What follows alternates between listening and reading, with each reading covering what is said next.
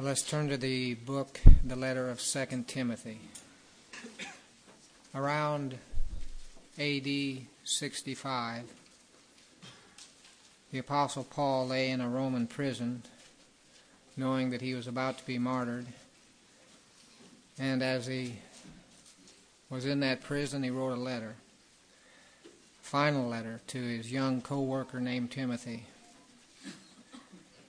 Much of the weight and work, the responsibility for the New Testament church was going to fall on the shoulders of this young man, Timothy, and Paul was seeking to prepare him for this.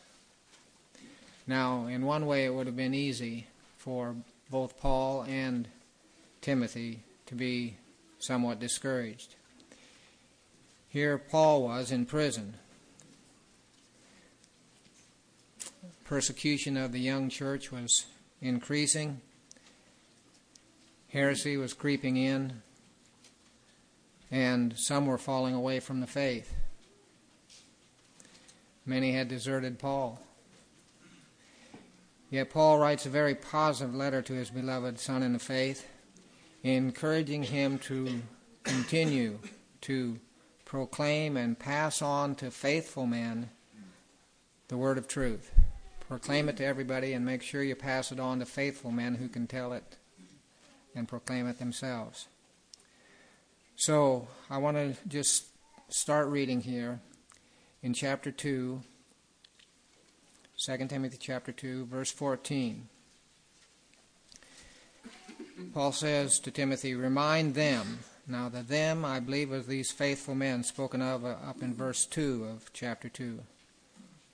The things which you have heard from me in the presence of many witnesses, these entrust to faithful men who will be able to teach others also. So remind them of these things that he's written previous to this verse. Remind them of these things and solemnly charge them in the presence of God not to wrangle about words, which is useless and leads to the ruin of the hearers. That's pretty strong words there. Wrangling about words can lead to the ruin of the hearers. Be diligent to present yourself approved of God as a workman who does not need to be ashamed, handling accurately the word of truth. But avoid worldly and empty chatter, for it will lead to further ungodliness. So here, worldly and empty chatter leads to further ungodliness. And their talk will spread like gangrene. Among them are Hymenaeus and Philetus, men who have gone astray from the truth, saying that the resurrection has already taken place, and thus they upset the faith of some. Nevertheless, the firm foundation of God stands, having this seal: the Lord knows those that are his, and let everyone who names the name of the Lord abstain from wickedness. So, really this message, what I want to share here today, has two major parts. One, dealing with these worldly and empty words, chatter, wrangling about words, and the other has to do much more positive. The firm foundation of God stands. So, Paul is telling Timothy here not to get sidetracked on things like worldly and empty chatter. Notice the last thing that he tells Timothy in the previous letter, 1 Timothy, back in chapter 6, verse 20 of 1 Timothy. He says, O Timothy, guard what has been entrusted you, avoiding worldly and empty chatter. So this was something Paul was really concerned about. Avoiding worldly and empty chatter and the opposing arguments of what is falsely called knowledge, which some have professed and thus gone astray from the faith. This thing of worldly and empty chatter is a bad thing. It takes people away from the faith. They've gone astray from the faith. Another way that he says this worldly and empty chatter, is what we read in verse 14, wrangling about words. And then if we didn't read it, but in verse 23 of chapter 2, he says, but refuse foolish and ignorant speculations, knowing that they produce quarrels. And in a different context, when he's writing to Titus, Paul says, shun foolish controversies and genealogies and strifes and disputes about the law, for they are unprofitable and worthless. So he's warning about getting sidetracked. Spurgeon says this about this type of conversation that Paul's warning about. He said, our days are few and are far better spent in doing good than in disputing over matters which are at best of minor importance.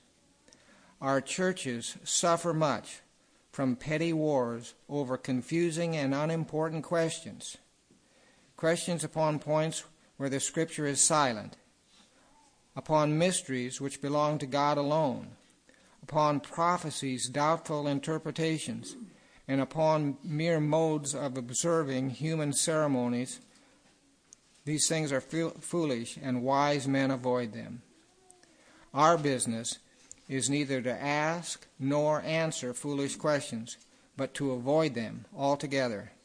And if instead we observe the apostles' precepts to be careful to maintain good works, we shall find ourselves far too much occupied with profitable business to take much interest in unworthy, contentious, and needless strivings. In other words, be about the work of doing good, caring for others. You won't get off into all this, what he calls worldly and empty chatter. So I do want to make a few comments on this subject of worldly and empty chatter. First of all, I'd like to say what it's not referring to. It's not referring to friendly conversations, everyday interactions with people. How's work going? How you doing? What's new? This is not what he's talking about here.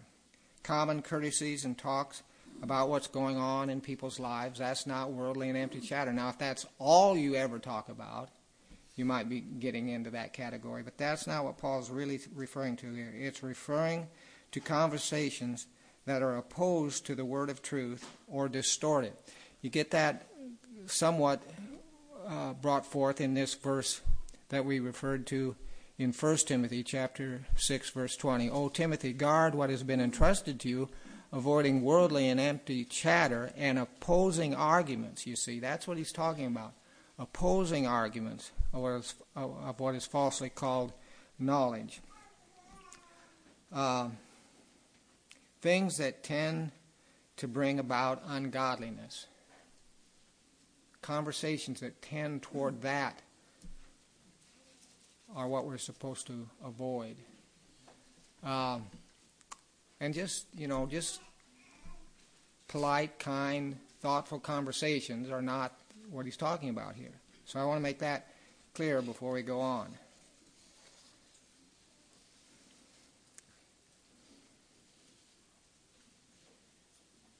It's possible to use the Bible, to actually use even the Bible in the way that Paul's talking about here.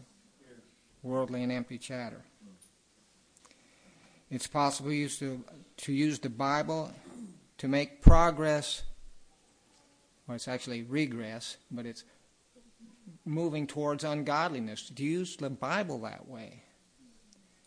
As Paul says, some religious discourse is useless, will ruin the hearers, will lead to further ungodliness, will spread like gangrene, will cause people to go astray from the truth, and upset the faith of some.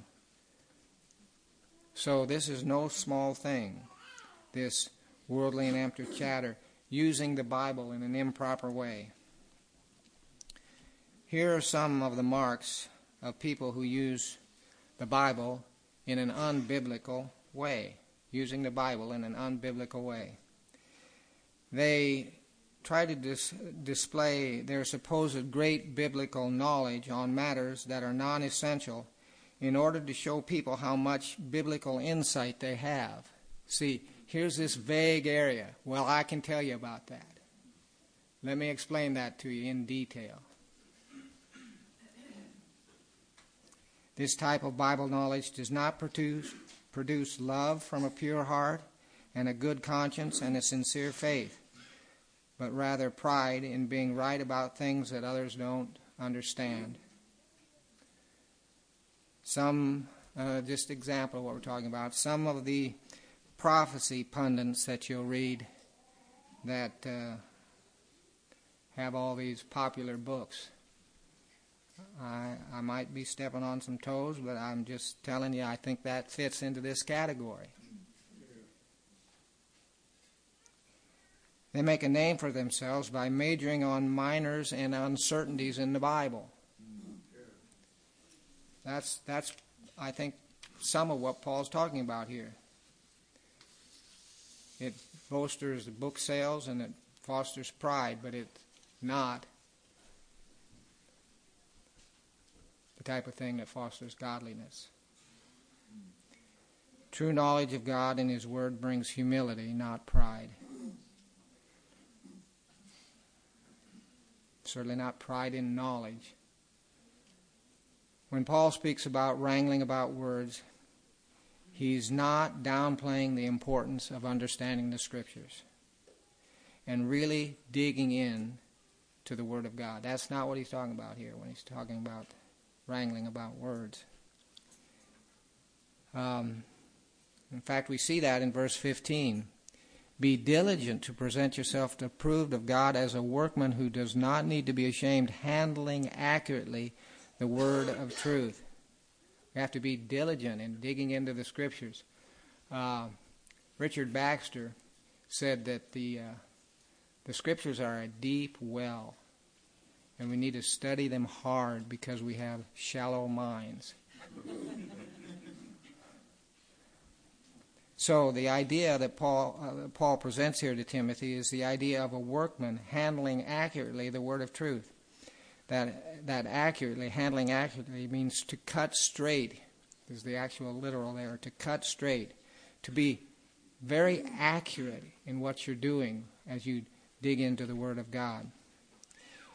The word was used in Paul's days for constructing a good straight road, or plowing a good straight furrow, or the stonemason making a straight building. Cutting straight, you see. Apostolic teaching presented the straight path to God in Christ and accurately presented the righteous character of God. To deviate from that teaching, you see, that standard, was to miss God's way. Don't get off into this wrangling about words. Stick to the clear presentation of what the apostles and prophets had presented. Truth matters. Error is harmful. And what Paul was emphasizing here to Timothy is that to get into intellectual arguments on peripheral and vague and obscure points of doctrine will not help us grow in obedience to Christ, and it will actually lead the other direction into ungodliness. So to use the Bible to fill our heads with knowledge without application to a holy, Christ-like life, is to misuse the Bible.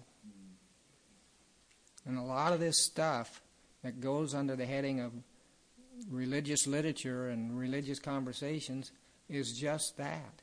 It does not foster godly living. Another misuse of the Bible is to use it as a means of worldly success or worldly gain. Some of the books that have become bestsellers among professing Christians are simply books that tell you how to gain what you want in life by being a Christian. And in that category comes all this stuff under what's called the health and wealth teaching. What is it? It's empty, it's worldly and empty, selfish chatter with a veneer of religious words. But the teachings in that category that we're talking about here, this health and wealth stuff, actually leads people to further ungodliness. It doesn't lead them to God. It doesn't lead them to more Christ-like living. It leads them to more selfishness. And Paul says this kind of talk spreads like gangrene. Why does it spread that way? Because worldly and empty chatter feeds on the flesh. False teachers are very popular. They spread like gangrene. They can gather huge followings because they make people think they can achieve their selfish goals through religion. It's just exactly what the flesh wants to hear. Yeah. So, I would say this as just a little aside here, this idea of spreading like gangrene. Don't judge a teacher by the size of his following. False teaching spreads like gangrene. Don't judge a teacher by the size of his following. Judge them by their conformity to essential doctrine and their conformity to Christ and the Christ-likeness of their followers. What's their life producing? And what are the people that follow them like?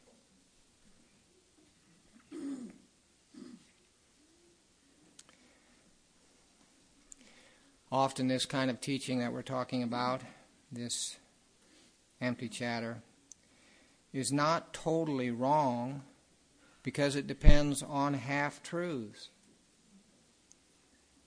But to teach a half-truth as a whole truth is to misuse the Word of God. It's really Satan's method of presenting the Bible. That's what he did there with Christ. He quoted the Bible to him, but it was a half-truth. It wasn't a whole truth.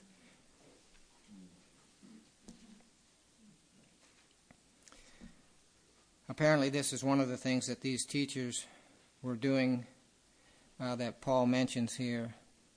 He talks about these two men, Hymenaeus and Philetus, men who have gone astray from the truth, saying that the resurrection has already taken place, and thus they upset the faith of many. That was a half-truth. There's a way of presenting that from the Bible, that the resurrection had already taken place, that got people off track. Now, what they were doing probably was incorporating into the Bible some form of what later became known as Gnosticism, which viewed the body and material things as evil. So they spoke only of a spiritual resurrection. See, the physical body couldn't possibly be resurrected because it's evil. These teachers who were spreading like gangrene their false teaching, this worldly and empty chatter, what were they doing? Well, they were presenting a half-truth related to the resurrection. They would say that the resurrection was spiritual, but they would deny the future physical resurrection. They could even point to some of Paul's teachings. For instance, let me just tell you how you could do this. You could say, well, Paul said this, having been buried with him in baptism, in which you were also raised up with him through faith in the working of God. You've been raised up, you see, with Christ. Paul said so. And in Colossians he said, if then you have been raised up with Christ, keep seeking the things above, where Christ is seated at the right hand of God. So they would say, see, Paul taught this spiritual resurrection. That's what we believe in. But that's a half-truth. That's just part of what the Bible teaches. Paul clearly teaches a future, and so did Christ, so did the other apostles, clearly teaches a future resurrection of the body. So these false teachers were only presenting part of what the Bible says, the part that fit their own false teaching. This is what the cults often do. That's why You need to know the Bible when you deal with somebody that's in the cults, because they'll quote the Bible to you. Part of it. The part that fits their false teaching. People who don't know the Bible get swayed by these people who are in cults, because these people have studied those certain portions and they know how to quote them to you. But you need to know the whole Bible. You need to understand the totality of what the Bible teaches on subjects. Using selected verses from the Bible is not enough. As one man said, he said, heresy always begins with truth out of balance. It's a good thing to remember. Heresy always begins with truth out of balance. Often false teachers use half-truths presented as the full truth. And that's why a counterfeit, a good counterfeit, will look genuine at first glance.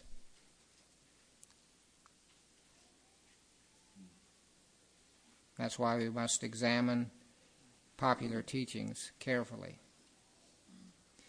We must be diligent to accurately handle the word of truth, the whole word of truth.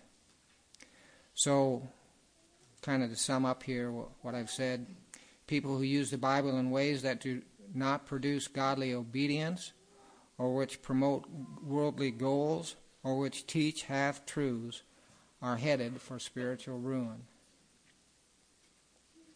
So, again, I'm just trying to emphasize here, people can actually promote the Bible in ways that bring their own destruction, because they're only promoting half-truths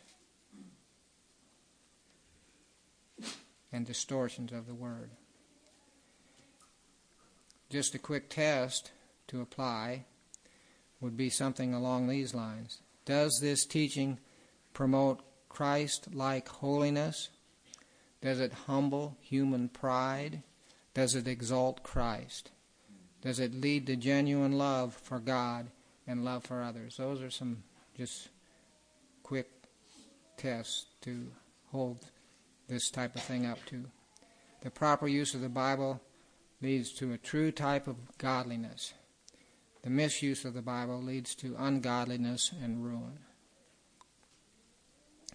So Paul points out these two men who have misused the Bible, Hymenaeus and Philetus. The first, Hymenaeus, was actually mentioned in 1 Timothy. Let's just flip back there real quick. 1 Timothy chapter 1 and verse 19. Keeping faith and a good conscience, which some have rejected and suffered shipwreck in regard to their faith. Among these are Hymenaeus and Alexander, a different person here with Hymenaeus, who I have delivered over to Satan, that they may be taught not to blaspheme. What they were actually teaching was blasphemy, something that was totally against God. But they were professing believers, you see.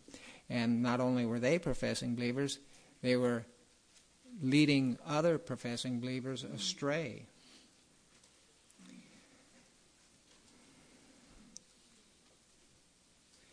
So here were some professing Christians who had gone astray and leading others astray. This no doubt saddened Paul, and he wanted Timothy to realize that this was a situation taking place in the early church, but he didn't want Timothy to be discouraged by this. Paul was not discouraged by this, and Timothy shouldn't be discouraged by this. So in the midst of his warnings about worldly and empty chatter, he includes a great consolation and encouragement in verses 19 through 21. So let's just read those again. 19.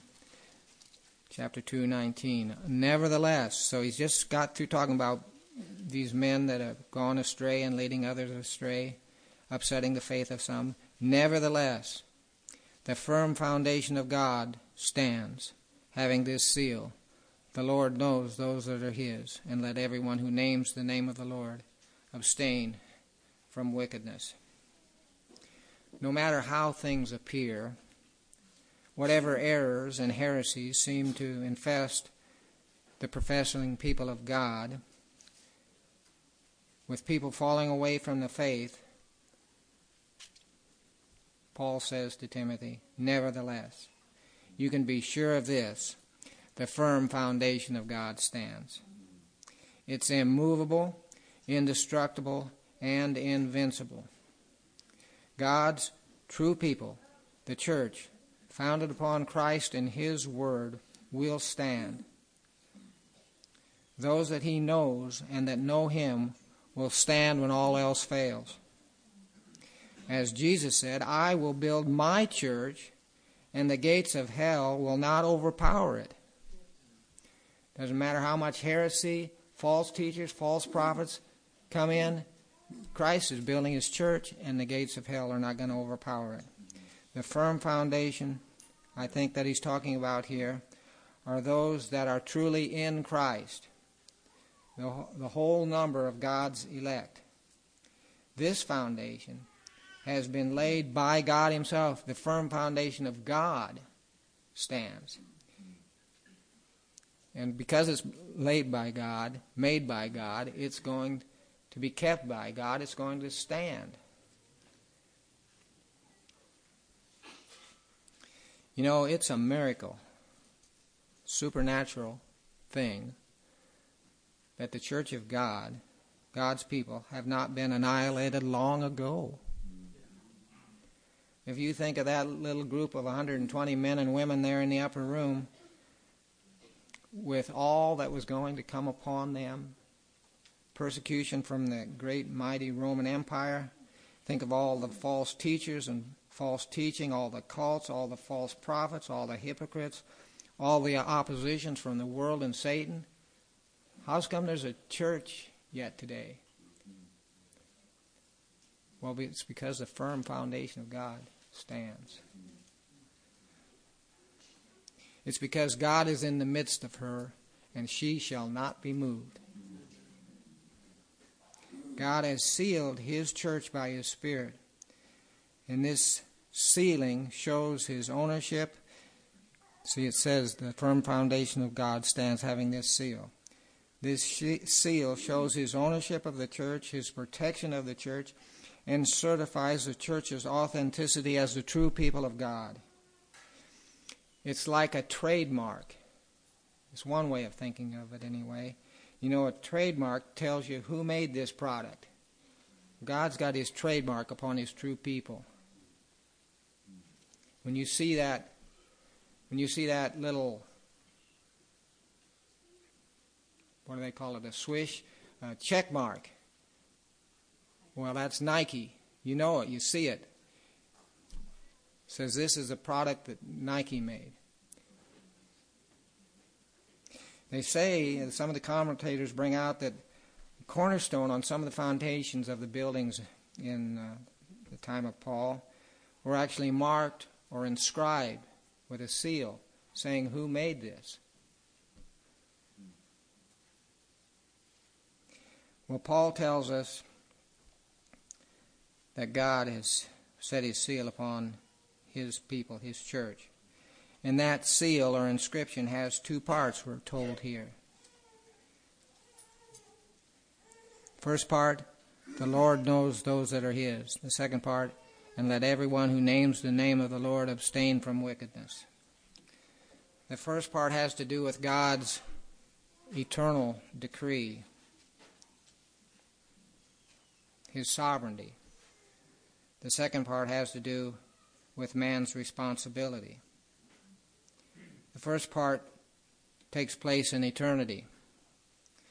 The second part takes place in time. The first part refers to the church's security. The second part refers to her purity. So this first part of the seal that God has put upon the church, the divine part, is this: the Lord knows those that are His. Now this is talking about much more than just God's omniscience, that He knows everything. It's not saying He knows about these people. It's speaking about his personal, intimate, loving knowledge and relationship with his people. The Lord knows those that are his in a particular, personal, intimate way. It's what Jesus was saying when he said, I am the good shepherd, and I know my own, and my own know me, even as the Father knows me, and I know the Father. As he went on to say, my sheep hear my voice, and I know them, and they follow me, and I give them eternal life. I give to them eternal life, and they shall never perish, and no one shall snatch them out of my hand. It's what Paul was talking about in Romans when he said, for whom he did, that is, for whom God did foreknow, knew ahead of time, he also did predestinate to become conformed to the image of his Son. So that's the divine part of the seal we're talking about, the first part. But the other part of the seal, man's side, has this inscription on it. Let everyone who names the name of the Lord abstain from wickedness. If you name the name of the Lord, that is, if you say that you're a Christian, then you will align yourself with his doctrines and desires. The true church consists of those who depart from iniquity.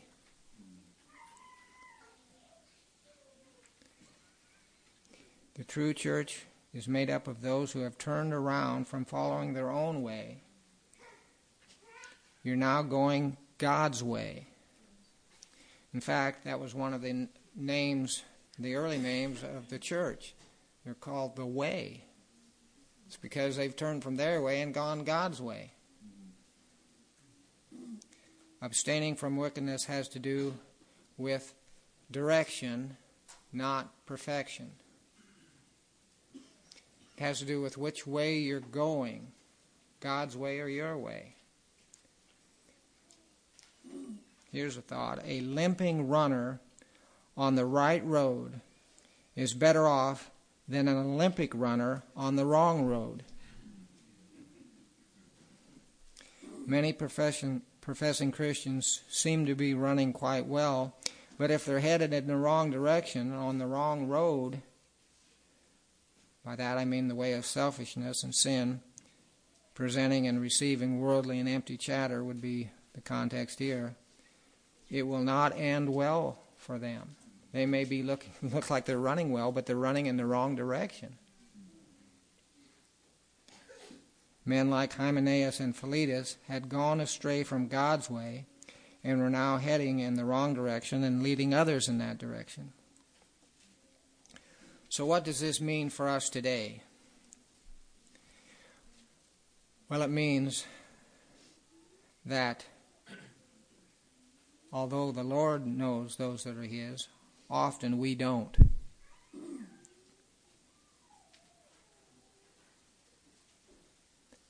You can't always tell.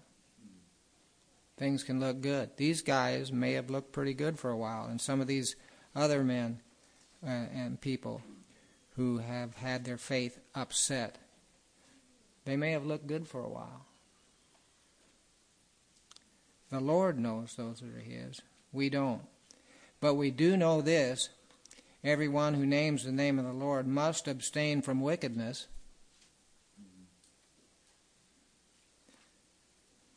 To those that practice lawlessness, the Lord said, I never knew you. Depart from me.